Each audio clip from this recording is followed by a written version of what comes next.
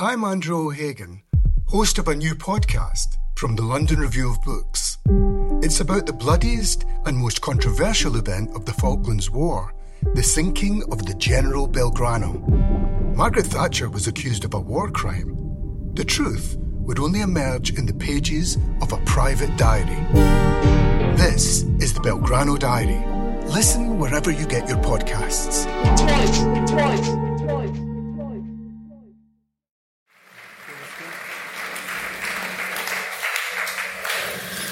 So good evening, ladies and gentlemen.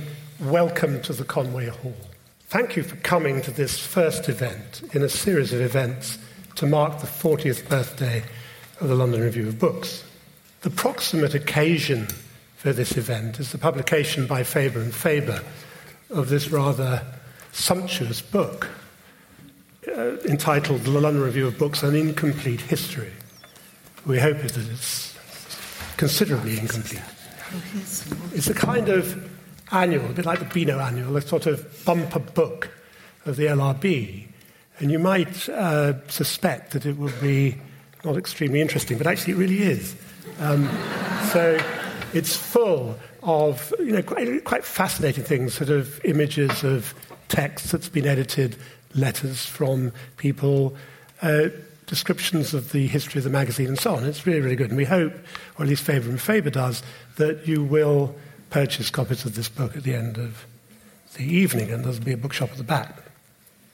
The first issue of the London Review of Books appeared on the 25th of October 1979 as a 28-page insert in the New York Review of Books. And I have here a facsimile of that edition. And looking through it, it's really quite interesting. We have John Bailey writing about William Golding, Carl Miller on V.S. Naipaul, William Empson on Shakespeare's Midsummer Night's Dream, Francis Winter on Heathcote Williams. And that's interesting because we've just published Heathcote's book about Boris Johnson. It's called A Study in Depravity. And it's on sale at the bookshop too, and I hope at the back. This is essentially a sales operation this evening. So there's Heathcote Williams, Frank Commode, and then, of course, the most extraordinary thing is a piece by Wynne Godley, the economist. Wynne Godley asks if Britain will have to withdraw from Europe. 40 years later, here we are. So not very much has changed, you might think. Certainly it looks much the same. Carl Miller, who was the first editor of the London Review of Books, wrote in the first edition, wildly exaggerating the circulation of the magazine, as editors used to do. I just quote one sentence from this. Literary journalism in this country shares at present in the country's contracted and suspended state, a state that will not improve if we keep our appointment with the worsening world recession predicted for the new year. Of course, things have changed. The world is very different. And what we will be doing this evening is talking, at least in part, about the things that have changed and the things that haven't changed. And with me to discuss these things are, on my immediate right, Mary Kay Wilmers, editor of the London Review of Books. Mary Kay was with the paper from the very beginning, first as deputy editor, then as co-editor, then in 1992 as editor. Before working at the LRB, Mary Kay was deputy editor of The Listener, which some of you will remember as a very important BBC magazine, which has a great relationship to London Review. TLS. And she was at TLS as fiction editor, also as fiction editor at the TLS. She's always been as much a writer as an editor. A collection of her essays, Human Relations, and Other Difficulties appeared last year, again with Faber. You're beginning to suspect a relationship there. She is also the author of a family memoir, The Eitingans. On Mary Kay's right is Andrew O'Hagan. Andrew is one of Britain's most distinguished novelists and essayists.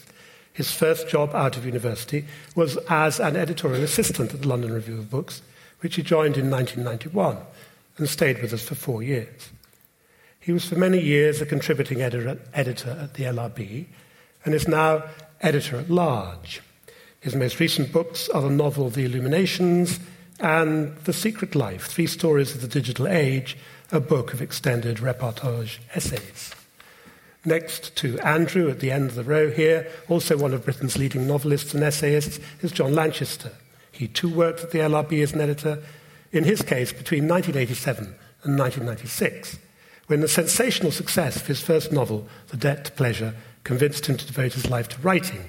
His most recent novel is The Wall, a bleak parable for the age of global warming. Now to our special guests. First, on my immediate left, Sheng. Sheng is contributing editor at the Shanghai Review of Books and a much-valued contributor to the LRB. There's actually a delightful article by Sheng in the present issue on Chinese millennials. Sheng was instrumental in the expansion of the London Review Bookshop's empire from 14 Berry Place to Shanghai. And thanks to her, there are now two boutique bookshops, two boutique sections of large Chinese bookshops in Shanghai, dedicated to the London Review Bookshop and curated by our booksellers here in London. Finally, on my far left is someone who really needs no introduction. Alan Bennett, one of the most prolific and creative figures of our age, as an actor, director, and writer of plays and fiction. Everybody here will know this, but not everyone here will know that Alan has been an utterly loyal supporter of the London Review of Books from the moment of its birth. He is, in a way, our godfather. He has written for the paper on many occasions and has become well known for his annual diary. Now, the format of this evening will be as follows. There will be 4 10-minute discussions of aspects of the history of the paper and its purposes and so on. And interspersed between those discussions, Alan will read briefly from some of his writings for the London Review of Books. At the end of the evening, there will be time for questions. And then finally, I suppose I ought to introduce myself. I'm Nicholas Spice. I joined the London Review of Books in 1982 as publisher, and here I am still. So, off we go. I'd like to start really with the history of the paper, a few of the facts around how it came into being. Mary Kay, how was it that the paper came into being? Oh, it came into being because there was a lockout at the Times, and so there was no TLS. And a few years before that, something similar had happened in New York. It was not a lockout, but there was something at the New York Times, a strike, and there was no New York Times. And in that period of no New York Times, Robert Silvers started the New York Review of Books. So when the London Times disappeared, Frank Kermode wrote a piece saying, well, in New York, when this sort of thing happened, they did something, whereas we just sit here and do nothing. So we started the London Review of Books just to show that we could do it too. And I think it was probably a condition, wasn't it, by the New York Review of Books. I mean, the New York Review of Books were interested in expanding their market in the UK and Europe, especially in the UK. They had been very, very successful in America, and they saw this as an opportunity to expand their market in the UK. But the approach came from Frank Kermode, did it, in Stuart, Hampshire? Or was it their idea? Was it the New York Review of Books idea? I thought it was the New York Review of Books idea, but I wouldn't actually know. But, Frank Kermode was on the board, Stuart Hampshire was on the board, but I don't think they did anything except represent Silvers. Yes. But I do remember it being said that the New York Review of Books really only went into this venture on condition that the editorial team would be Carl, you, and Susanna, who had been together on The Listener, hadn't you? Susanna Clapp, yeah. Susanna Clapp. Yes, we had been together on The Listener. I don't know that they said on... they offered the editorship to Carl. Yes. And Carl chose Susanna and me, since we'd both worked with him and had, given up our jobs because of him. Yes. So, yes, he put it together. Re-employed us. He employed you. And I mean, in those so at the very beginning, it was a very small team. Yeah. Yeah. 3 people. And one of the things you see quite clearly from the book is how precarious it was at the beginning. I mean, at 40 years' distance, it's sort of amazing that, this great steady ship that you see now. Yeah, but that was... and then make it look like it could close at any point. Well, yes, but that was the editorial mode. Yeah. Because I remember still is. It wasn't just a mode, though, because I remember not very long after I joined in January 1987, the New York Review announced that it was starting a European edition. Yeah. And, it didn't seem, the worry was very genuine because we thought we might lose all the advertisers, lose all the contributors. Our circulation was, still in single-figure thousands at that point.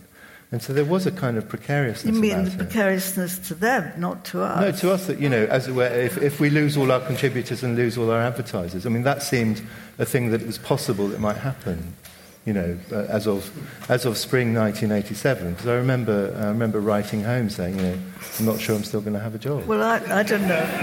My sense of it is that a lot of it was a manner of speaking. Really? Thanks for telling me now. Well, it's interesting, John, that you say this, because I have a distinct memory of lying in bed next to Lotte, my wife, and saying exactly the same thing at that point, saying, I'm not sure I can have a job soon.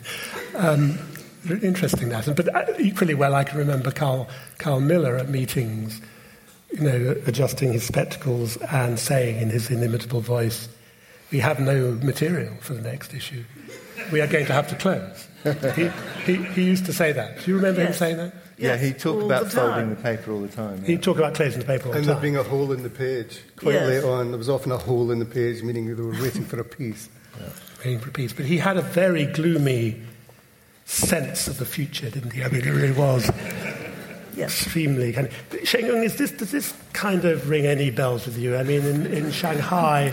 Do people say that kind of thing? Do they say, we have nothing for the next issue, I think we'll have to close? No, not really. So who owns the Shanghai Review of Books? Oh, there's a media group. It's a media group, so a large group. Large group. Of so business only a small section of it. So we don't have a say of closing the paper. No, it's not up to you. No. I can see that. And how long has it been published? It's since 2008. Yes. Yeah, we supplemented to Oriental Morning Post. Mm-hmm. Then in 2017, we lose the paper form and become a digital daily now. So it's a digital daily? Yes. My goodness. So every day. We'll certainly return to that, because that must be a lot of work. Yes. Yeah. Yes. Well, there we go. I mean, just very quickly, before we move on to Alan's first reading, I think it's worth kind of recalling what it was like in the early days. I mean, I joined when the paper had moved from its office above Dillon's bookshop in Mallet Street and moved to 6A Bedford Square, which is now a very poshly refurbished Georgian office. But it wasn't very poshly refurbished then, was it? No, you have the wonderful description of Carl coming in when, after it had been burgled or something, or after a snowstorm. No, it wasn't posh. But it wasn't posh. Yes, he came in through the door, which had been gemmed open, so it had jagged edges. And he used to wear a kind of Snoopy hat and a kind of airman's hat and a large fur-lined coat, the fur collar. Yeah. And he sort of, his case, and he sort of bombed through this gap without missing a beat. I mean, he really didn't miss a beat. He just came straight through, sat down at his desk and started telling people to do things. He didn't miss anything at all. So it was a very different thing from what it is now. I mean, it's interesting now we have circulation of 78,000, we have offices on 3 floors of 28 Little Russell Street, we have a bookshop and a cafe, but it really wasn't like that then. And I think I'll just say one other thing before moving on to Alan, which is that it's remarkable that Mary Kay has edited or been involved in the editing of every single issue of the London Review of Books since it started. And each issue is 50,000 words. A year's worth of issues is about a third longer than the Bible. So she's edited around 1,000 editions of this paper. And the relentlessness of that twice monthly cycle is really incredible. So there we go. So Alan, would you like to read to us? I think I'm just the cheese in the sandwich. What did he say? I've kept a diary for almost as long as the London Review has been in existence. It's getting a problem now because so very little happens to me. But so most of these entries are in the past. But and I won't put the date on. The date was an early skirmish with Carl Miller, in the sense that he didn't want dates in the diary. And I apparently said, well, a diary without dates is like a corset without stays. But this didn't carry any weight with him either. Anyway, Weston Supermare. To see Mum at Weston. I sit in the dining room of the home while they locate her coat. 2 old ladies are waiting for their lunch, which won't happen for at least another hour. It went through my mind it was pineapple, says one, but I wouldn't swear to it. You have to watch her, says the other, pointing to an empty place. She'll have all the bread. Mum's memory is almost gone, leaving her suffused with a general benevolence. I've always liked you, she says to one of the other residents, and plants a kiss on her slightly startled cheek. It's a beautiful day, and we walk on the sands. Has Gordon been to see you, I ask. Oh, yes, she says happily, though I'm saying he has, I don't know who he is. Do you know who I am? She peers at me. Oh, yes, you're my son, aren't you? And what's my name? Ah, now then. And she laughs as if this is not information any reasonable person could expect her to have. But it doesn't distress her, so it doesn't distress me. We have our lunch, our sandwiches, on a hill outside Weston, with a vast view over Somerset. She wants to say, what a grand view, but her words are going now too. Oh, she exclaims, what a big lot of about. There are sheep in the field. I know what they are, she says, but I don't know what they're called. Thus Wittgenstein is routed by my mother. In the evening, I often bike round Regent's Park. Tonight, I'm mooning along the inner circle past Bedford College when a distraught woman dashes out into the road and nearly fetches me off. She and her friend have found themselves locked in and climbed over the gate, or rather she has. Her friend Mary hasn't made it, and there, laid along the top of one of the 5-barred gates, is a plump 60-year-old lady, one leg either side of the gate, bawling to her friend to hurry up. I climb over and try and assess the situation. Good, says Mary, her cheek pressed into the gate. I can see you're of a scientific turn of mind. Her faith in science rapidly evaporates when I try moving her leg and she yells with pain. It's at this point we become aware of an audience. 3 Chinese in the regulation rig-out of embassy officials are watching the pantomime, smiling politely and clearly not sure if this is a pastime or a predicament. Eventually, they're persuaded to line up on the other side of the gate. I hoist Mary over, and she rolls comfortably down into their outstretched arms. There's much smiling and bowing. Mary's friend says all's well that ends well. Mary says she's laddered both her stockings, and I cycle on my way. The few archaeologists I've come across in life were shy, retiring, and mildly eccentric. The archaeologists on television are loud, unprepossessing, and extrovert. Their loudness and over-enthusiasm to be accounted for, I suppose, by the need to inject some immediacy into a process which, if properly undertaken, is slow, painstaking, and more often than not dull. Sir Mortimer Wheeler probably started the rot, and then there was Glyn Daniel and his bow ties, and today it's Tony Robinson, capering about professing huge excitement because of the uncovering of the entirely predictable foundations of a Benedictine priory at Coventry. His enthusiasm is anything but infectious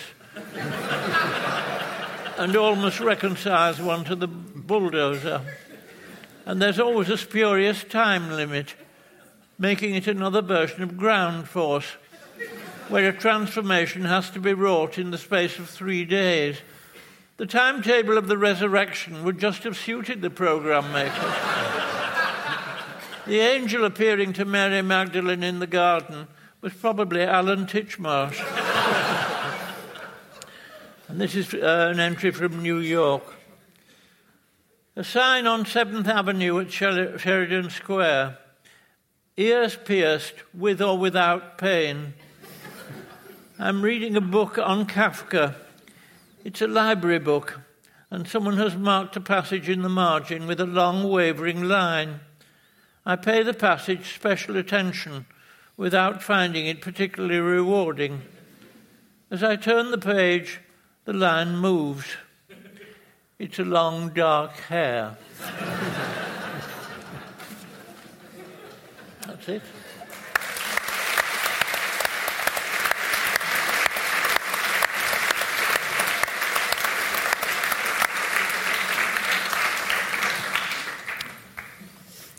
I'd like now to talk a little bit about editing, about the editing process. I think it's entirely understandable that people basically assume that magazines are primarily the work of writers, that without writers you can't have good magazines. Well, of course, that's true in a very elementary sense. But really what is also enormously important is the process of editing. Editors don't tend to be particularly well known, and what they do is not all that well understood by people who haven't actually done it. But just as writers are important for magazines, actually writers without good editors are really not enough. And so in a sort of way, editing is the key to the whole process. Now, in the early days of the London Review of Books, back in the pre-digital era, or perhaps one should say particularly in the pre-desktop publishing era, the editing process was extremely laborious in that it would require commissioning. And then what would happen after did the writers come with their pieces into the office? Or? Yeah, I think the single biggest thing that's changed about the way papers work is that everything used to be in person. People would deliver their copy in person. Mm. And sometimes sit there while it was being edited in front of them. And the completely terrifying thing that Carl Miller in particular used to do is he used to like going through people's copy in person.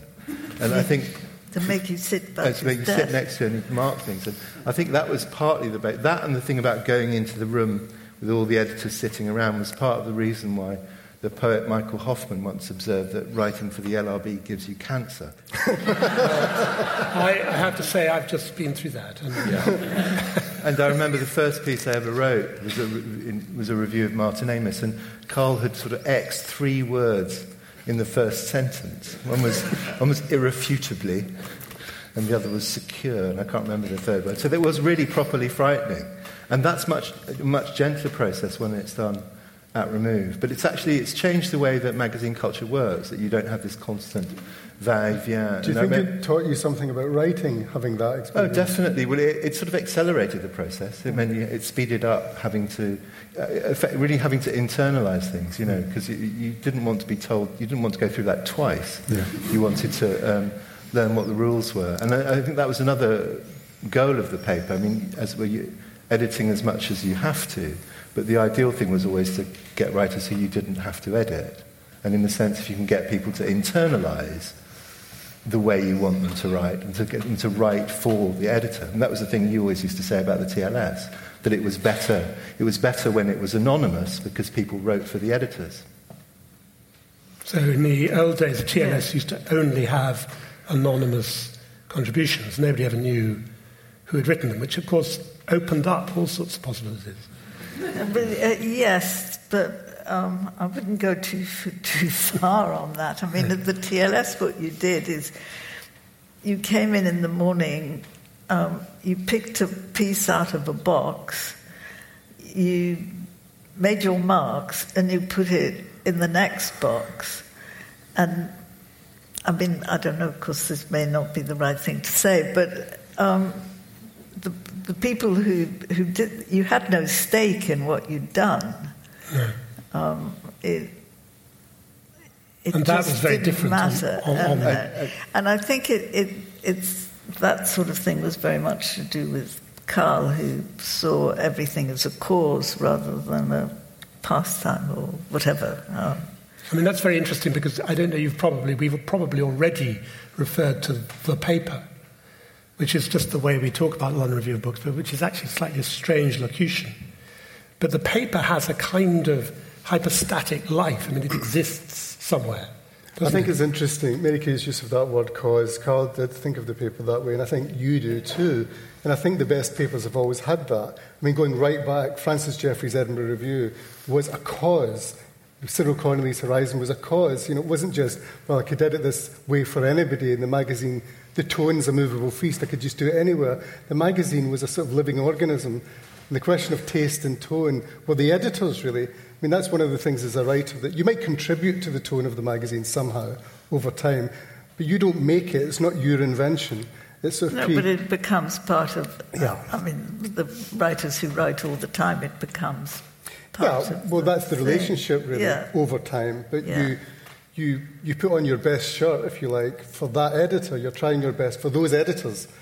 And I think that their sense of the cause can be quite captivating somehow. And also quite intimidating. Yeah, definitely. And there's also one thing, having knocked around journalism, written for lots of different papers at one stage or another, and worked in publishing for a year or so back in the day. And one of the things about the way the paper works is the opposite. It really is the opposite of everyone else. That you have to get very senior, and you have to have been there a long time to be allowed to edit copy, to be before you can change anyone's sentences and before you get to work on text.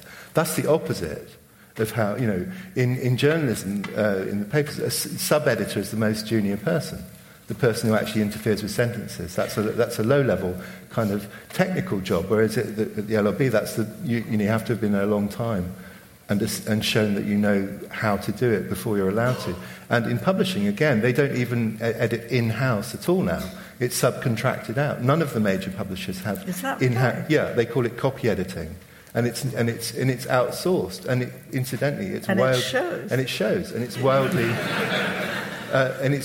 variable. I'm reading a big fat biography, which I won't identify now, Lucian Freud, and there are various bits in that where there are almost word for word repetitions, and it's really, you guys I think don't realise at the paper how countercultural that is, that only the big shots actually get to fiddle around with people's sentences. That's the exact opposite of how it normally works. Right. And the fiddling around goes down to the absolute minute level. I mean, I don't know, I very, very occasionally write things for the London Review, and the last time I did it, I had the impression of being at a kind of spa, in the sense that people would come down, because I was on a different level of the office, and sort of tend to my prose. And then somebody else would come down and tend to it even further. And this would be a kind of layered process until somebody came down and said, the phrase viable existence, not very good, really. Because viable in Latin means living existence. So this is really a tautology. You have to take that out of it. Oh my God, this is just bliss. I mean, some writers don't like it, but I must say I do. I think it's but there's that mysterious rule as well that when a piece was very heavily edited, you'd almost always get a furious response, an angry denunciation come back, and they'd quote something as a particularly egregious example of editorial interference. And you'd go back and look at the original, and it was the only sentence in the whole thing that hadn't been changed. Just before going to Sheng, I want to ask you about life, this aspect of things at the Shanghai Review of Books. But One of the things that really has changed, and that also kind of bore upon the rigour and discipline of the process in the early days. I mean, Carl was incredibly tough. I mean, I remember writing my first novel review and staying up very, very late on my birthday until the early hours of the morning and delivering it half a day late. And he just turned to me and said, if you do that again, you will never write this paper again. Okay, fine.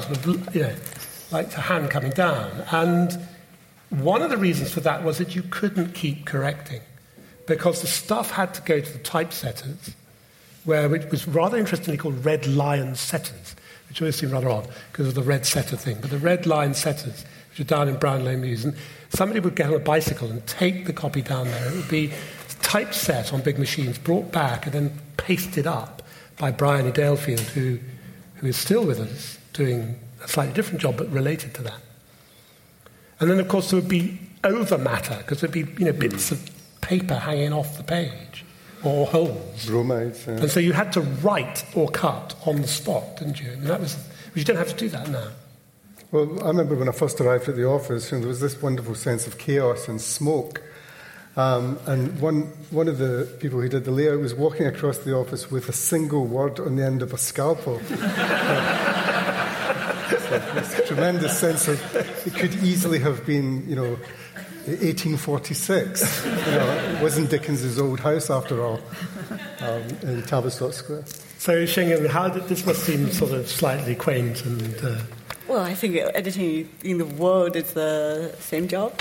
Yeah, but we usually edit very heavily of the writer who's from abroad.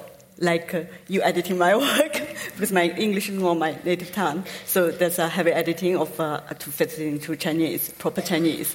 Yes. And these are translations, as it were. Of no. Oh, no. Yeah, some Chinese who live abroad, expat, they can write, but the language is not quite set into the contemporary mainland that sort of style, so we edit it. But there are lots of professors super against editing. Usually they submit piece and warning you that don't change a word. That if we change something, there's a comma, something, we have to let them know. And what happens then? Then they say, oh, you're right. And how many of you are, if it's a daily publication, that's a lot of work, isn't it? Yeah, now we publish like one long piece a day, one short piece. To go with the long piece. And how many of you are working on that together? Actually, not many. There's 4 editors. 4 editors. And part-timer. Wow. So plus, altogether, there's 5 to 6 people. Amazing. And you do the editing on screen, or do you print it off and do it on... We do editing first round of editing on computer. Then we go to office once a week. Then in the afternoon, we sit together and correct everything on print. Very good. Well, so, Alan, would you like to read it? Well, this is part of the account of the lady who came to live in my drive in 1976. Miss Shepherd's daily emergence from the van was highly dramatic. Suddenly and without warning, the rear door would be flung open to reveal the tattered draperies that masked the terrible interior. There was a pause, then through the veils would be hurled several bulging plastic sacks. Another pause, before slowly and with great caution, one sturdy, slippered leg came feeling for the floor before the other followed, and one had the first sight of the day's wardrobe. Hats were always a feature. A black railwayman's hat with a long neb worn slightly on the skew, so that she looked like a drunken signalman or a French guardsman of the 1880s. There was her Charlie Brown Pictures hat, and in June 1977, an octagonal straw table mat tied on with a chiffon scarf and a bit of cardboard for the peak. She also went in for green eye shades. Her skirts had a telescopic appearance, as they'd often been lengthened many times by the simple expedient of sewing a strip of extra cloth around the hem, though with no attempt at matching. One skirt was made by sewing several orange dusters together. When she fell foul of authority, she put it down to her clothes. Once, late at night, the police rang me from Tunbridge Wells.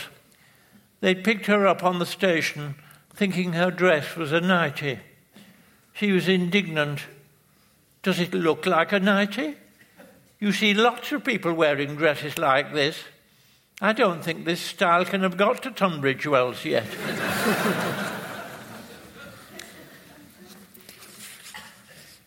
Miss Shepherd seldom wore stockings and alternated between black pumps and brown carpet slippers. Her hands and feet were large, and she was what my grandmother would have called a big-boned woman. She was middle class and spoke in a middle-class way, though her querulous and often resentful demeanour tended to obscure this. It wasn't a gentle or a genteel voice. Running through her vocabulary was a streak of schoolgirl slang. She wouldn't say she was tired. She was all done up. Petrol was juice, and if she wasn't keen on doing something, she'd say, "I'm darned if I will." All her conversation was impregnated with the vocabulary of her peculiar brand of Catholic fanaticism. It was the language of the leaflets she wrote, the possibly with which she ended so many of her sentences, an echo of the subject to the Roman Catholic Church in her rites, etc., with which she headed every leaflet. I've had some manure delivered for the garden, and since the manure heap is not far from the van, Miss S. is concerned that people passing by might think the smell is coming from there. She wants me to put a notice on the gate to the effect that the smell of the manure is not her. I say no, without adding, as I could, that the manure actually smells much nicer. She had no sense of humour, though she occasionally inadvertently made a joke. At one point, she wasn't feeling very well, and I went out and said, "Would you like a cup of coffee?" She said, "No, I don't want you to go to all that trouble. I'll just have half a cup."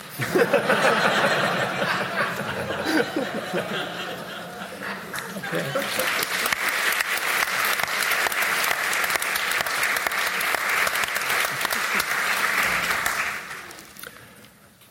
So let's now talk a little bit about the form of the essay, of the review essay, and the tradition in which the London Review of Books sits. I mean, one of the things that I've always, reflected on is that if you look at something like this or like this, it's really not much different if you open it up from Tate's Edinburgh Magazine or Blackwood's was in the early 19th century. So we're now talking about 200 years ago. And if somebody were teleported here and they saw this, they wouldn't be particularly nonplussed. I mean, they'd find advertisements a bit strange and, aspects of it. Certainly it's printed less close together and so on. Although actually there was a wonderful moment in the early days of the paper when we got a product placement on Coronation Street. And one of the characters said to the other, "You can tell it's clever because it's printed so close together." But I mean, a TLS, certainly if you go back to TLS, when you were working on it, was printed much more closely together than this.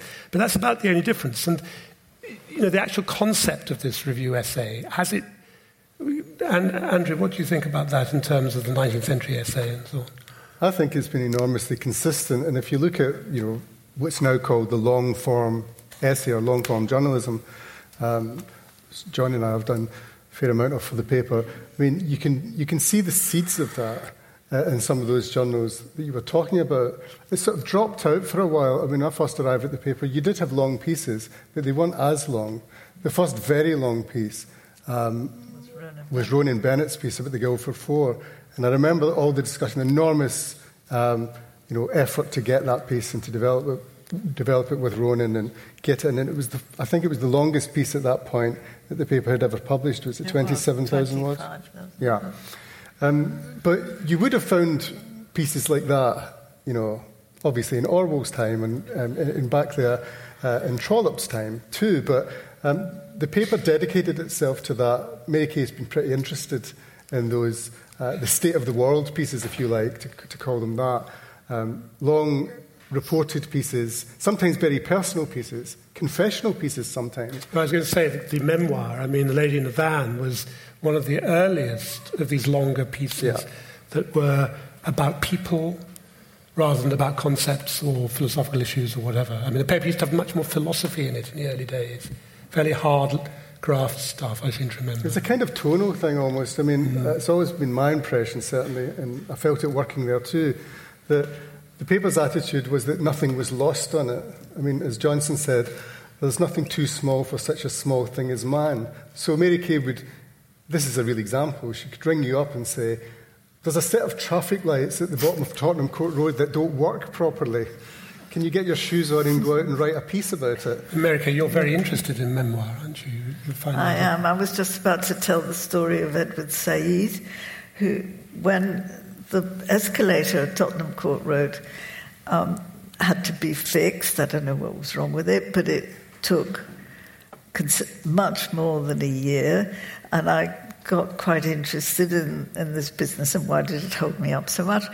And Peter Campbell was very good at mechanics, or whatever you call that department of knowledge, and I asked him to find out and to write a piece about why it took so long to mend an escalator. And then a little while later, a year or so later, Edward Said said to me, "Why do you never ask me to write pieces like that?" What did you say? I mean, there were famous cases. There was a female billiard champion who wrote a diary, and there was an undertaker. Do you remember the undertaker piece? Yes, Thomas Lynch. He became quite amazing. famous. I mean, we got there first, though, with him. I think so. Pretty much. I think one of the things about the essay and about the essay review and things as a form is it's quite difficult to construct a theory sort of explaining it. It just sort of is what the papers ended up publishing, and it's difficult to approach it from the reason why, and it's difficult to construct an abstract or philosophical account of it. It's just, it's in the paper's DNA. It is what has gradually evolved. You don't think it's to do with the kind of subjective business of those editors, that Carl and Mary Kay, both together and separately, were interested in particular ways of expressing what life was like? No, I totally think that, but I just meant from the point of view of, as it were, starting with an abstract idea of what the form should be. I don't think it began from a kind of a concern of this is what should be. It was more about particular pieces. And there's been a curious match now with the culture having shifted in favour of long reads and something that's the opposite of the incredibly fragmented attention span we're all being invited to have. I think there's a kind of accidental confluence. One of the reasons the paper's circulation, has grown every year on year for 20 years in a row. I don't think 30 years in a row. I'm sure there isn't another periodical in the world that can say that. And I think there is just a kind of confluence of that with the kinds of things that people increasingly want to read as our attention gets more and more fractured. And I think by pure coincidence, it fits very well with if you're reading on a device or, you've got a 40-minute commute or something like that. The kinds of things that the paper has ended up specialising in actually fit very well with it. And then, of course, the podcast has taken that up as well. You don't think it's to do with journalism and that... I mean, Carl used to say when I said, "Well, I can't do it. I can't do it in an hour," and he would say, "Well, you have to. You're a journalist." That is very important. I mean, I think the thing that one mustn't forget is that this is a journalistic paper. Yeah. And that you come from a tradition where the editor is held responsible for the circulation, isn't it? Isn't that right? I mean, the newspaper tradition... I don't consider myself responsible for the circulation. Well, I've always been very impressed, Mary Kay, by the fact that you have always been interested in the renewal rate for the subscriptions. I mean, most of the readers, the LRB readers, on subscription, and the renewal rate, so the retention rate, the number of people who stay with it. Well, I don't like to think that people don't like it anymore. Well, that's exactly right. So there is always a sense of, have people left at the interval, sort of bums on seats kind of metric. And That's a very journalistic frame of mind. So it's not a little magazine frame of mind or even an academic frame of mind where you're not actually worried all that much about whether people are going to buy this thing. And that kind of anxiety, I think, is a hugely important contributor to the nature of what this is. And I think the other crucial component is, as I say, I don't think there's a kind of theory behind it. I think it's empirical. It's what it's evolved to be. I think the sort of people used to worry in papers like the New Statesman about the pantomime horse thing, about politics in the front, literature in the back. I think actually people, the LRB readers, understand very well. You don't have to explain to them the mixture of politics, journalism, history, fiction, philosophy. They get it. And I think one of the ways it works is that magazines, papers, periodicals, they create the readership. Yes. That it doesn't begin with an abstract notion of who the reader might be. That you it's an if you build it, they will come thing. That you sort of create an audience for it by doing it. And I think that the history and the trajectory of the paper shows that very clearly. That there once upon a time there wasn't a thing called an LRB reader. I'll get on to the LRB reader in a second, but I'd just like to ask Sheng, is there a tradition of the essay in China which you feel you're connected to in the work you do? Yes, and we love memoir piece a lot too, because usually that's where the gossips are. Recently I think a very popular piece is C.T. Xia, who's a very prominent academic on Chinese novels. And he has a lifelong being playboy. And his wife is you can imagine that she's very bitter. So after C.T. Xia passed, and we published a series of essays by his wife. And Did you? Yeah. So she exposed a lot of her late husband's doing, and so then we always comment on in the office that you just have to live longer. Who's the last one who have a control of the story? It's interesting because there was the Alvarez thing, wasn't there?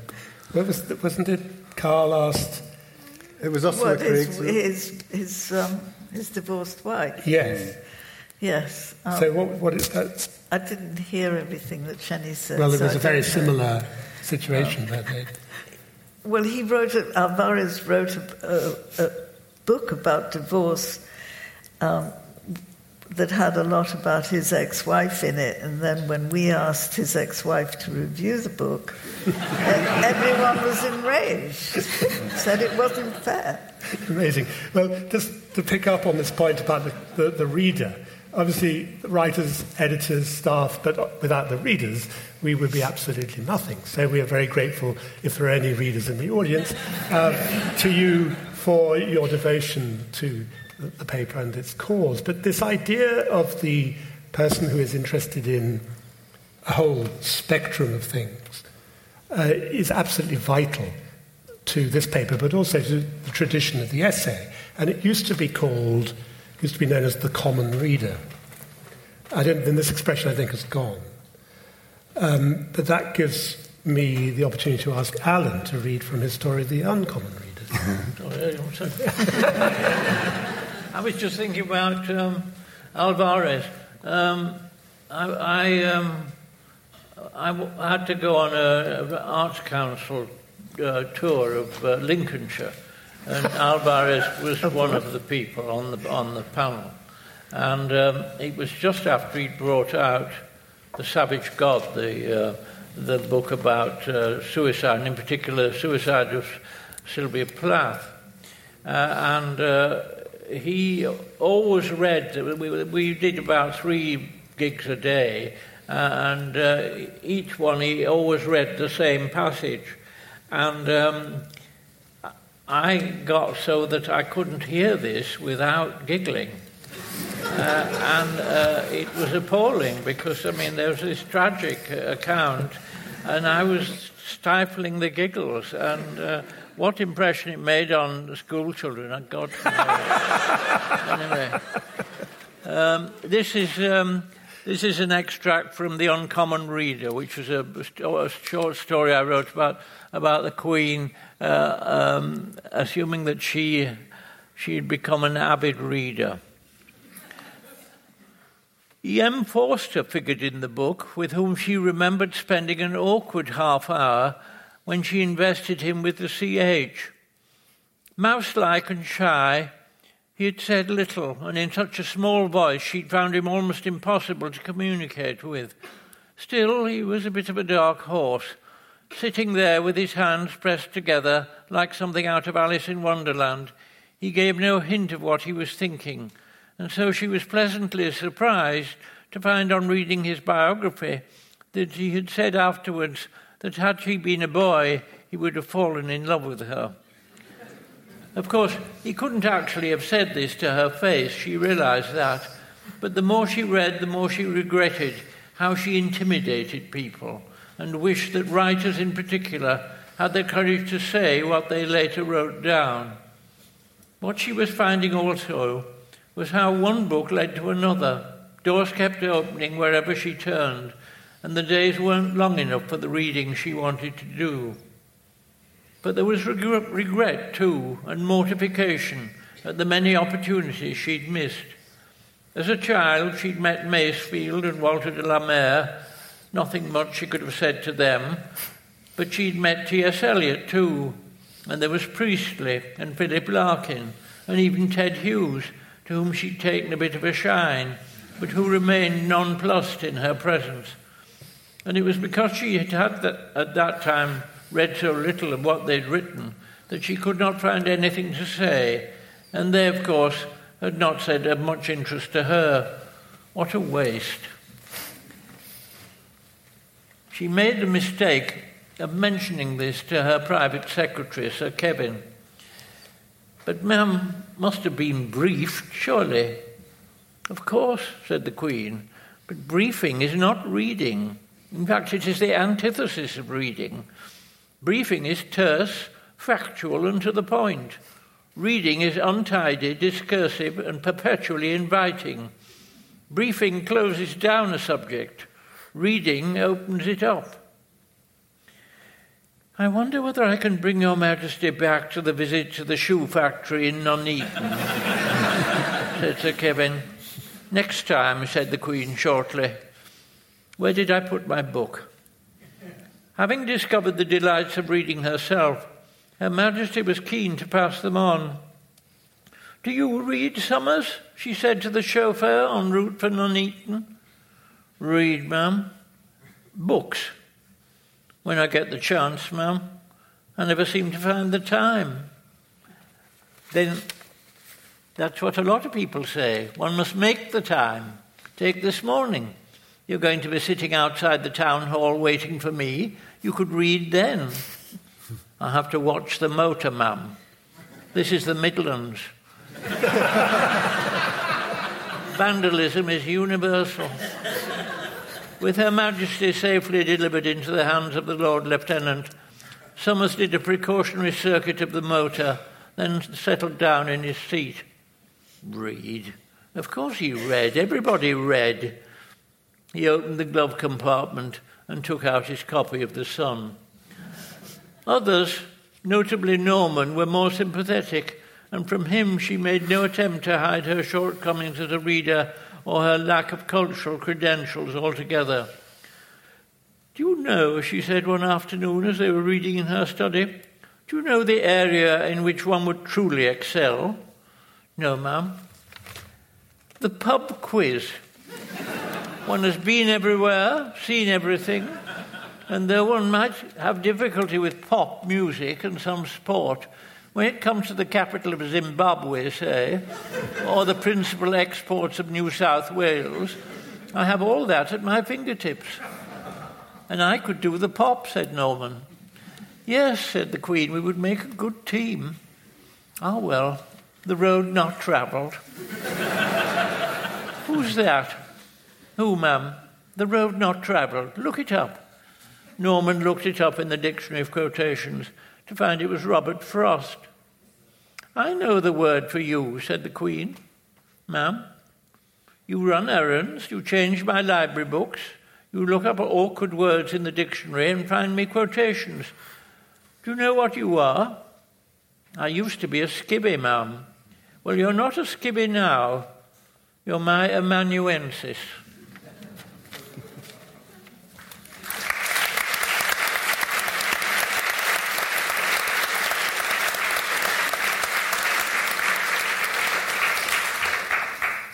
Now, to finish our discussions, I'd like to turn to the question of politics and the London Review of Books. And in a way, the relationship of the magazine to the culture. The New York Review of Books, the time when it launched the London Review of Books, had a lot of writers who were British. And they mostly came from Oxford and Cambridge, or the London nexus with Oxford and Cambridge. And one of the things that is really true about Britain, I think, is this extremely tight elite system, out of which things like the London Review of Books and New York Review of Books, and New York Review of Books benefited from it. I mean, they were often teased for the fact they had a lot of British writers. But one of the advantages of that was that there was this nexus between the universities in London, literacy and so on, also had tentacles that went out into the political world. And that used to be very strong.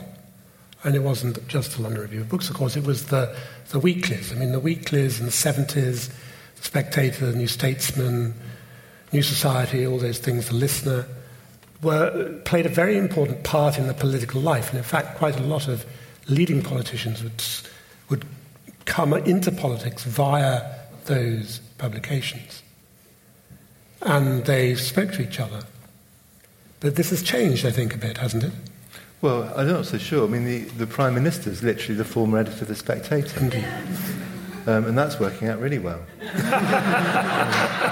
No, I mean, I think I think there is an odd thing that more increasingly politicians haven't done anything outside politics. And you're having those very narrow, professionalised things. And there certainly isn't that, in general, easy back and forth. And especially maybe not in Labour politics. There was more of an overlap between a kind of intellectual world and...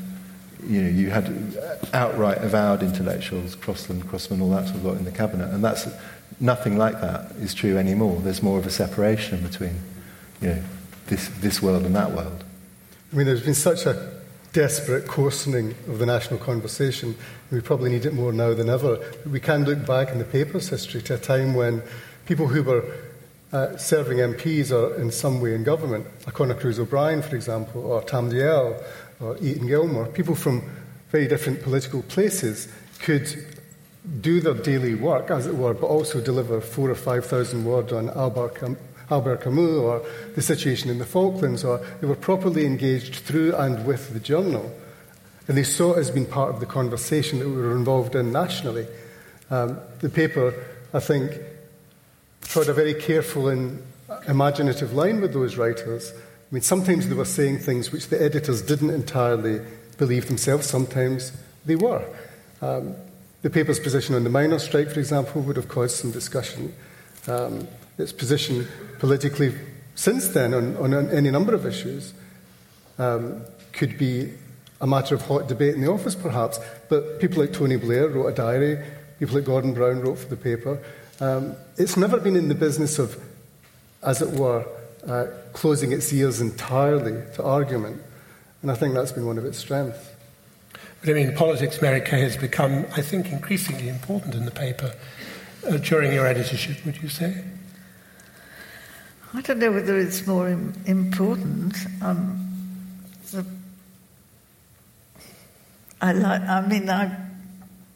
I value it. I worry when we haven't got anything to say about certain things, but I think it's quite interesting when we don't always agree, though on the whole we do, or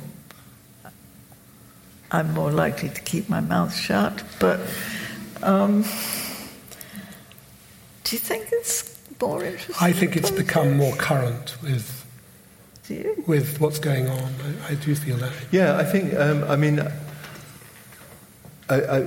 people say both that there's more politics and that the paper's shifted to the left. I think there is more politics, but I don't think the paper has actually particularly shifted to the left. I think just that the centre ground of politics moves so far right that you're sort of as well, you're standing what you thought was in the middle of the pitch, and it turns out you're on the extreme left wing just because they repainted the pitch somewhere else. And I remember over things like, the issue that's caused most trouble, we had the most flare-ups and rows over the years, has been about Israel and Palestine. And I don't think the paper's shifted ground at all on that. I remember Carl talking a thing about, when there was some pushback against something that was published in the 80s, Carl, writing a rebuttal saying that, in effect, we'd been accused of premature anti-Beginism, which, dates it as an observation. But I think quite a lot of those things that, if you think of the paper's politics, would once have been, as it were, to the right of the Labour Party, but that's now a long way to the left of the centre ground. Palestine is more of a separate issue that gets dealt with, and we're known to have a position on it, and it stands out. Other things, and some of the best pieces, are sort of in between politics and commenting on daily life, as it were. Mm-hmm. And in a way, those are the pieces I prefer. Well, it's more interesting because party politics makes everything incredibly boring. Yes. And it's happened in the media too, of course. The other papers, and what we notice, there was always some of this, of course, but what you notice now is that the paper you buy, are likely to buy, knows exactly what it's saying and to that audience. So the Daily Mail has got exactly the same attitude. It keeps a constant barrage in front of its readers, and its readers like it. But other papers are like that too. The Guardian speaks to its readers. And I think the paper has been particularly good at not assuming that its readers will always agree with it and always think the same thing. So if the pitchfork rabble comes after you because you didn't say what they expected you to say, that's a piece that's likely to have appeared in the London Review as opposed to the Guardian or the Daily Mail. But the Palestine is still the only issue on which we're very adamant. Oh yeah, I know, because I used to answer the phone every time you published a piece by Edward Said, and the cancelled subscriptions would be coming fast and furious down the line, as well as the flowery language, which I enjoyed especially. People did phone up, remember? Yeah. And also, I remember one of Said's pieces that at that point the ads on the website were algorithmically generated by Google. So Edward wrote some piece saying that I think the Oslo Accords were the Palestinian equivalent of the Versailles Treaty. Yeah. And the ads on the homepage of the website were for tours to the Holy Land. Because they'd seen the word Palestine. Do you think that it's quite clear that the internet has changed everything? Well, that's the thing you said earlier on. I said to Nikki that I thought a difference between young editors and very old editors is that young editors edit blocks of text, they edit the argument, they move things about, whereas all I really do is rewrite sentences, and then Nikki replies. Yes, it occurred to me that was probably a reflex of growing up with word processing and moving text very quickly around screens. But the impact of pieces now is quite different. In the 80s, if you published a really, really strong political piece, it went to the readership. It didn't go to anybody else. They might have passed on a copy to somebody. Yeah. But effectively, once it had been published, it was gone. And it had no further reach. Now, obviously, the thing can become viral very, very quickly. We've had pieces that have been read by 2 million people in 48 hours. And that's new. The technology definitely has changed that a piece can have a reputation among millions of people, sometimes hundreds of thousands, who haven't read it. It's just that they've heard about it, and it's been tweeted a lot, and they have a position on it, that they don't agree with it, because other people that they respect or like have said something against it. And that's the reality of publishing into a digital place. And it's also, I think, does it increase conformity, do you think? People's worry about the fact that they're going to be... sitting here this evening, you think you have to remind yourself, at least I have to remind myself, that all this is going to go out on the net. The things no longer die. They used to die immediately. So you used to say, Mary Kay, give ephemerality its due. That's what you used to say. And I thought that was really, really wise. You said, why do we want all this stuff to hang around? Well, that's one of the weird things about the internet is actually that the paradox of these immediate, transient, tweets are actually there, archived and forever. Yeah. And that's a new thing in writing. Maybe it's a sort of even new thing in human culture, the combination of immediacy and permanence. I'm not sure we've ever quite had that before. I mean, one thing I would say is in terms of the paper, because it was always thoroughly argued over and picked over, they aren't hot takes. And I think one of the reasons that the pieces often do have that reach and scale is precisely because they weren't written in 30 seconds to an immediate deadline. They have all been, they're all fully cooked before they were, as it were, released into the wild. And I think that's one of the ways in which the kind of taking down, we used to talk about the walled garden and the sandbox and all that around the paper, and that those walls being knocked down has been massively to the paper's advantage, just because exactly that thing, you're kind of, it's the editor's in effect saying, fly my pretties fly, when the new issue comes out. There's a fantastic side to that.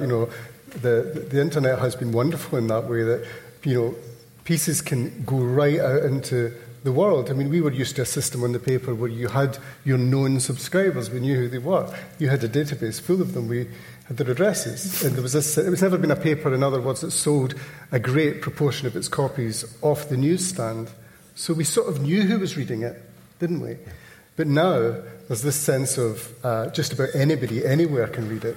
And if the pieces are available, that's to say if they're not behind a paywall, then a piece can be really in the world in a way. It's been quite exciting to watch how that's happened. Yes. And it opens up the past as well, because of the archive. That's one of the things that's really interesting, that a piece from, like, that amazing Wayne Godley piece from October 1979 saying we might have to leave the EEC, that would once have been completely inaccessible only to someone buried in Colindale newspaper archive. And now, in fact, it can have a sort of afterlife. There's a quotation by De Quincey when he's talking about Coleridge, and he says, worlds of fine feeling lie buried at the bottom of the ocean, never to be recovered by man.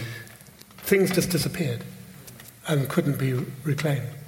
But as Mary Kay pointed out, some of them are better left where they are. Sheng, you publish only on the internet, is that right? No, yes. Yes. And what is your readership there? How many people read it? Well, I think we got a great title because everyone, when they hear of Shanghai Review of Books, they know exactly what we want to do, what we're trying to do. And the readership is really educated college students or professors. So it's very academic, would you say, to a large extent? Yeah, quite academic. And how do you communicate with the audience, the readers? Well, it's free, so it's online. Everyone can read it. But since we go to digital, we lose quite a handful of professors because they prefer paper. And they said, you go digital. So when I have a paper in hand, it's like you serving me a tomato fried egg, and everything is presented in full. And now you go digital, every day you see a piece, another day a piece. So it's like you're serving me eggs and potatoes and salt and sugar in different plates, and we don't like that. That's very, very interesting. I mean, because, of course, the magazine on the internet no longer has the shape that it has in print. I mean, there is a shape to each edition, isn't there? And you're much more likely to read a freestyle. The idea, I wonder if we talk more about pieces purely than we used to. We used to talk about the paper, and, we used to talk about it's a good issue, it's a less good issue. The focus was much more on the issue, and it is more about pieces now. I mean, I think that is a real potential problem. It's a potential loss. So I think the founders of the paper, Susanna Clarke, Mary Kay, and Carl Miller, thought of themselves as literary journalists and thought of the relationship between the pieces across the magazine. And there's still that very strongly, that the pieces relate to each other, suggest each other, maybe rub up against each other in an odd way. But there was always a tradition of saying nobody noticed. Yeah, there was that. Yeah, there was always that, and there still is. But there's a danger that would be entirely lost, just as a formal thing for those magazine heads who are particularly interested in the way magazines are made, magazines of this sort. I think it would be sad to see that, because it's part of the wit of the paper is seeing how they've made the pieces relate. Yes. I mean, are your readers, how old, do you know the average age of your readers, Sheng? Not really. You haven't done any surveys to find out? There must be, but I don't know. Yeah, because we've noticed, I think, that the average age of the paper's readers has gone down through the internet. There are now more young people reading it than before. So, that's so much for all that. I think we come to the last of your readings now, Alan. Thank you. I was hoping somebody was going to say something about Alan Tyson, who was a great friend of the paper. I remember during the Falklands War, he was a very funny man, very clever. He was a fellow of all souls. He was also a musicologist and a psychoanalyst. Anyway, during the Falklands War, I remember Mary Kay telling me that he'd rung and somebody in the office had said, "How long before the first joke?" And it was in the first sentence. And he said, "What is it this morning? Belle lettre or Belgrano?" But I'm going to tell another joke which has nothing to do with the LRB. Another fellow of All Souls was having a dinner, and he was telling Tyson about it, and he said, "I thought I'd start them off with Jerusalem artichoke soup. And then I thought we could have a salad of Jerusalem artichokes." And Tyson said, "Surely once in Royal David City is enough." Anyway, I'll finish my piece off with a serious piece about, I'm afraid, Brexit. But anyway,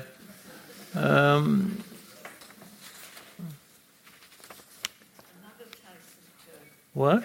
Another Tyson joke. I thought while you were looking for whatever you were looking for, I'd do the thing that he was also, up to being a musicologist, or while being a musicologist, he was also a practicing psychoanalyst, and he thought the thing to do would be to put up a sign where the patient lying on the sofa could see it, saying, "Least said, soonest mended."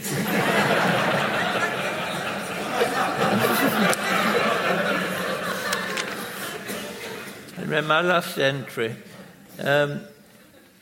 Now that Brexit is upon us, I don't find my views have changed at all since the referendum, or been modified by anything that has happened or been said since.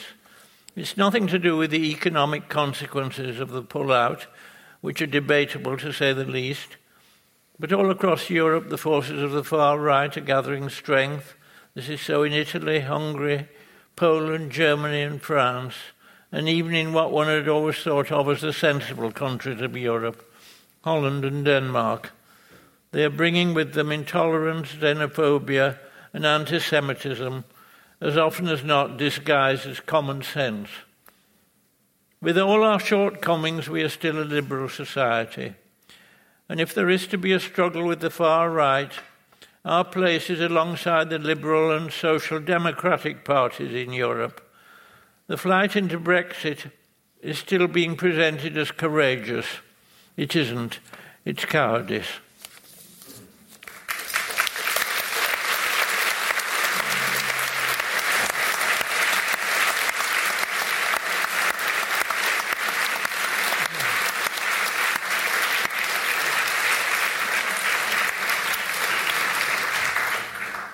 So I'd now like to open this up for questions. If you ask a question, please try and make it succinct and a question. And it's a little bit difficult to see. Oh, no, perhaps it's getting better. Ah, yes. It's like the dawn coming up. Yeah. There we go. So if you just stick your hand in the air. Hello, it's a gentleman at the front. Wait, there's a. Please speak into the microphone. You spoke about individual big, long-form essay pieces, and I was wondering, when you have a big piece, either in terms of physical size or hard-hitting impact, and thinking particularly about the Grenfell piece, what sort of impact that has on the rest of the magazine in the run-up to it? Okay. I didn't hear that. What impact these big pieces have on the magazine as you have in the run-up? So something like Grenfell, I mean, how does that play in the whole process of producing the magazine? Presumably it's quite disruptive in many ways. Well, it's only disruptive, in the sense of how much room it takes up, or what it... Disruptive of the process? No, because you allow for things being longer and shorter. Yes, but I guess it's often the case that these long pieces are pieces of political reportage, so that they have a different kind of sensitivity to, say, book reviews, which are less dynamic in that way. Yes, I think that one of the answers, quite honestly, is that we're getting used to that. That we haven't given many whole issues to a single subject. You mentioned Grenfell. That was an example. We sort of learned on the job with that. There were things that worked well with it and there were things that worked less well. It was a very emotional, giant subject on which people had very strong views. Whether they'd read the piece or not, they would have strong views.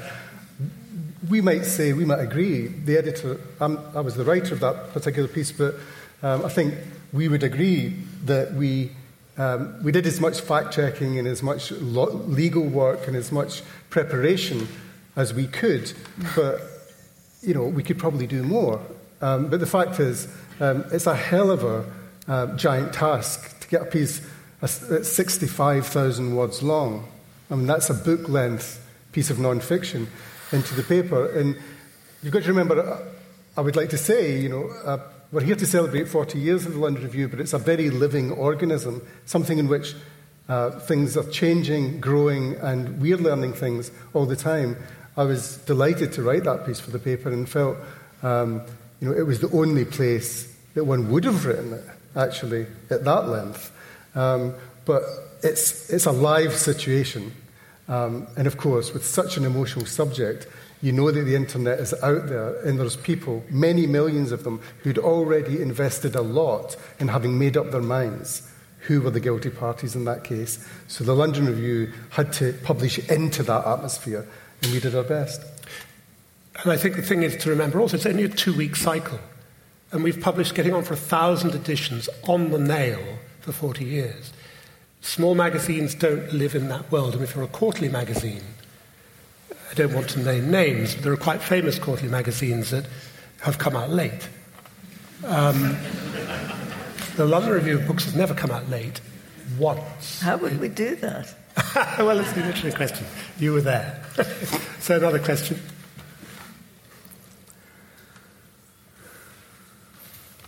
Can you put your hands very boldly in the air?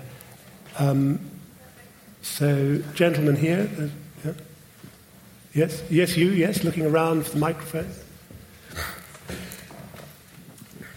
Thanks. I know that the LRB has taken some flack in recent years on issues of diversity, proportion of female writers, for instance, and I know more recently there have been some criticisms in terms of sort of ethnic diversity, including the composition of the speakers on these events that you have lined up. And I was just wondering whether you regard those criticisms as legitimate, and whether you are doing things to address them. Yes, I mean, this is an incredibly important question, and the answer to your question simply is, of course, we think this is a legitimate criticism. There are two issues here. There's a gender question and a diversity question. I think, Mary Kay, you would speak to the gender question. I think the thing with the gender question that people often overlook is that it isn't just a question of numbers. It's also the impact and the influence on the paper. And it's true that there have been more men. We tried to improve that and to find more new people anyway, and to find more women writers. But people will send us a list of the writers who women who are writers, but not all women who are writers actually, if they think about it, want to write for the London Review of Books.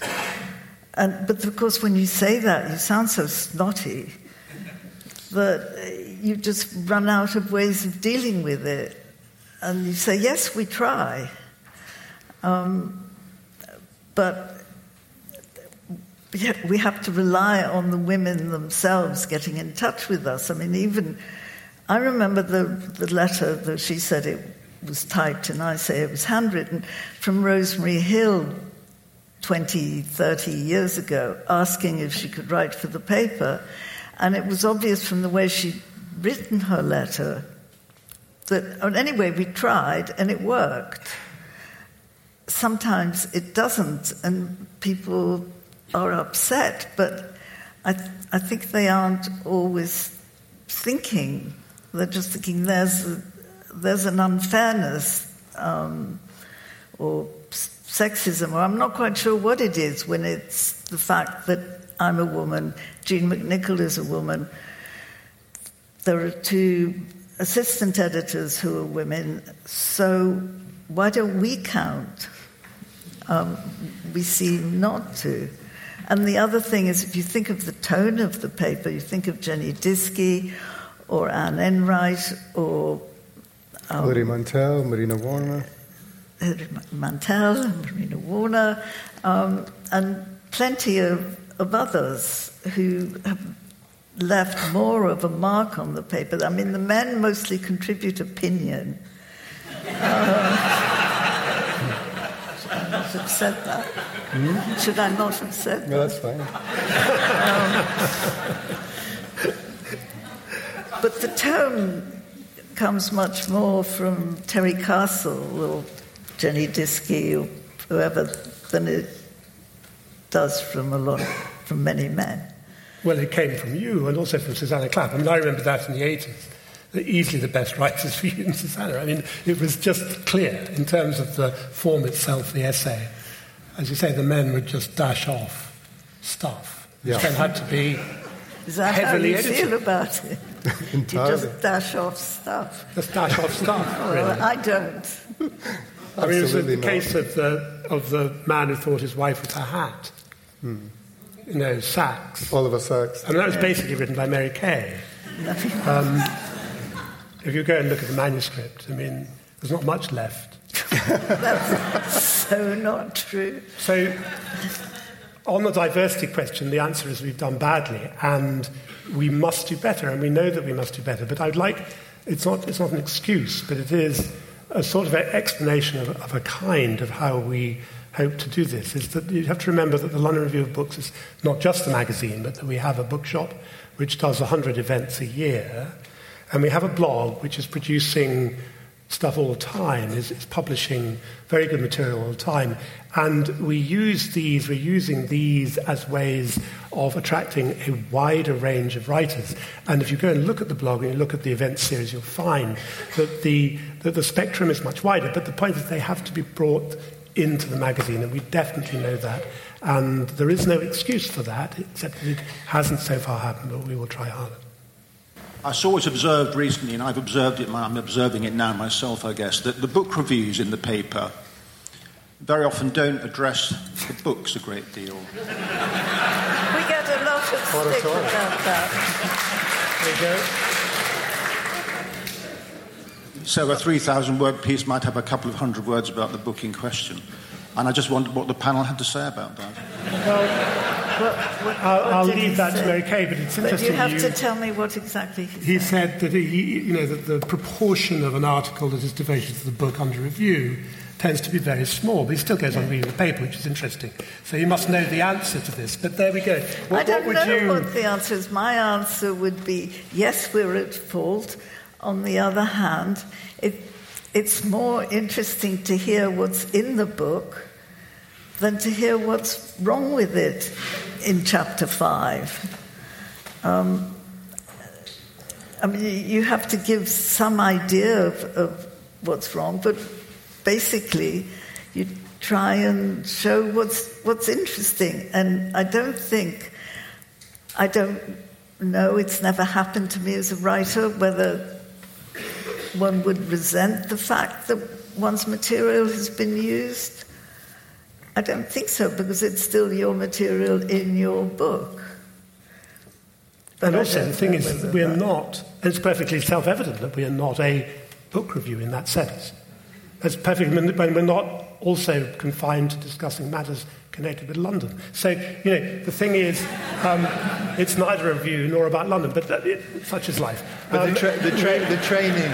Let's have another question. One more thing. The training I had when I started writing for the paper, and have sort of now largely internalised, is that the book is an occasion for an essay on the subject. That's the way I was, taught to treat it. And the other thing that comes from Mary Kay is that any sentence that you could put on the back of a book is a bad sentence. So they always take those out. If you put anything that would work as a publisher's quote, that's going straight in the bin. Sheng, do you suffer from criticisms that the reviews you publish are not about the books that you... No. So you're much more virtuous in that respect. No, we don't have diversity problem either. No. This is very good. Yeah, because it's much easier for us, because we don't have that problem. It's all Chinese who's contributing. But we don't have much thing to do with Shanghai either. Mm-hmm. So... It's very different. I think the gentleman's question is fascinating, though, because it really points to what kind of paper is it. And, yes, you could occasionally mention the book, as long as you don't use the words poignant, moving, touching. So on the back, as John says, that would have to go. But my understanding always was, I think, our understanding that present and past editors shared was that, yes, it was the book provided the occasion for a review on that subject, but it also took the argument of the book forward. It went further than the book, not just by saying the book was wrong and bad, but actually the right reviewer would pick up on that subject and go further than the book, if possible. And so, as a form of knowledge, the book and its review together would be quite an experience. Okay, let's have two more questions and then wind it up. Oh, goodness, from the balcony, yes. Yes, John, if you could just look, I can't see anybody at all, so if you just give the mic to somebody. Thank you. One of the things that I've always deeply loved about the LRB is its font. And I was wanting to ask, I think I'm right in saying that the font has stayed the same for 40 years, hasn't it? And I wanted to ask... No, it hasn't. Is that right? No, it's not correct, no. The font.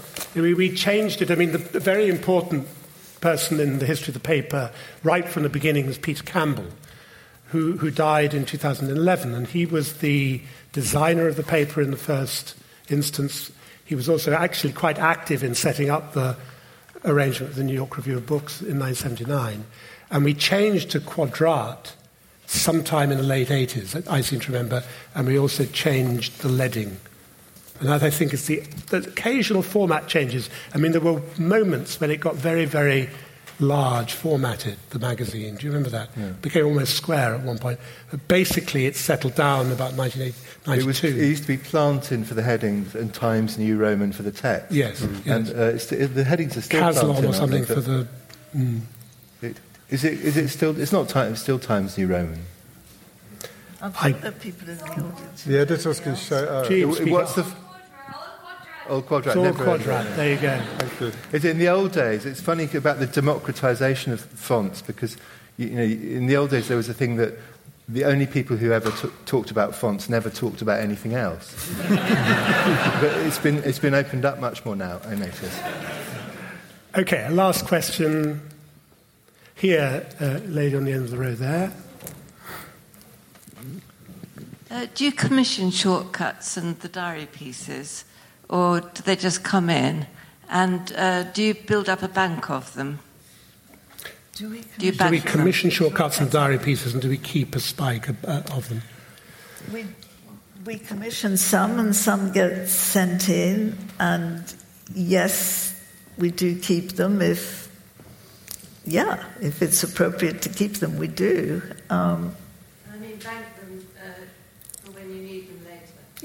Yes, we do that, absolutely. Yeah. But I think the interesting thing about diary pieces is that that's the moment in the paper where your antennae are always out, looking for people who have an interesting perspective on things. Lighthouse keepers, lock keepers, those kind of things. Mm-hmm. There are not thousands of them. No, it's what has made the diary a very nice feature of the paper, I think. But I remember again the injunction for people who said they wanted to write diaries and were worried about what to say, and you'd always say the same thing. Do you remember what you used to say? No, what did I say? It said just write about what you had for breakfast. And they'd often be completely outraged. Very good. Well, look, thank you so much for coming this evening. And since a lot of you maybe are readers of the paper, I'd like to thank you for your loyalty to the publication. I'd also like to thank everybody, both people who are here and who are not here, who have worked for the paper over the 40 years that has existed and helped to make it the thing that it is, imperfect though in some respects it remains. Thank you very much.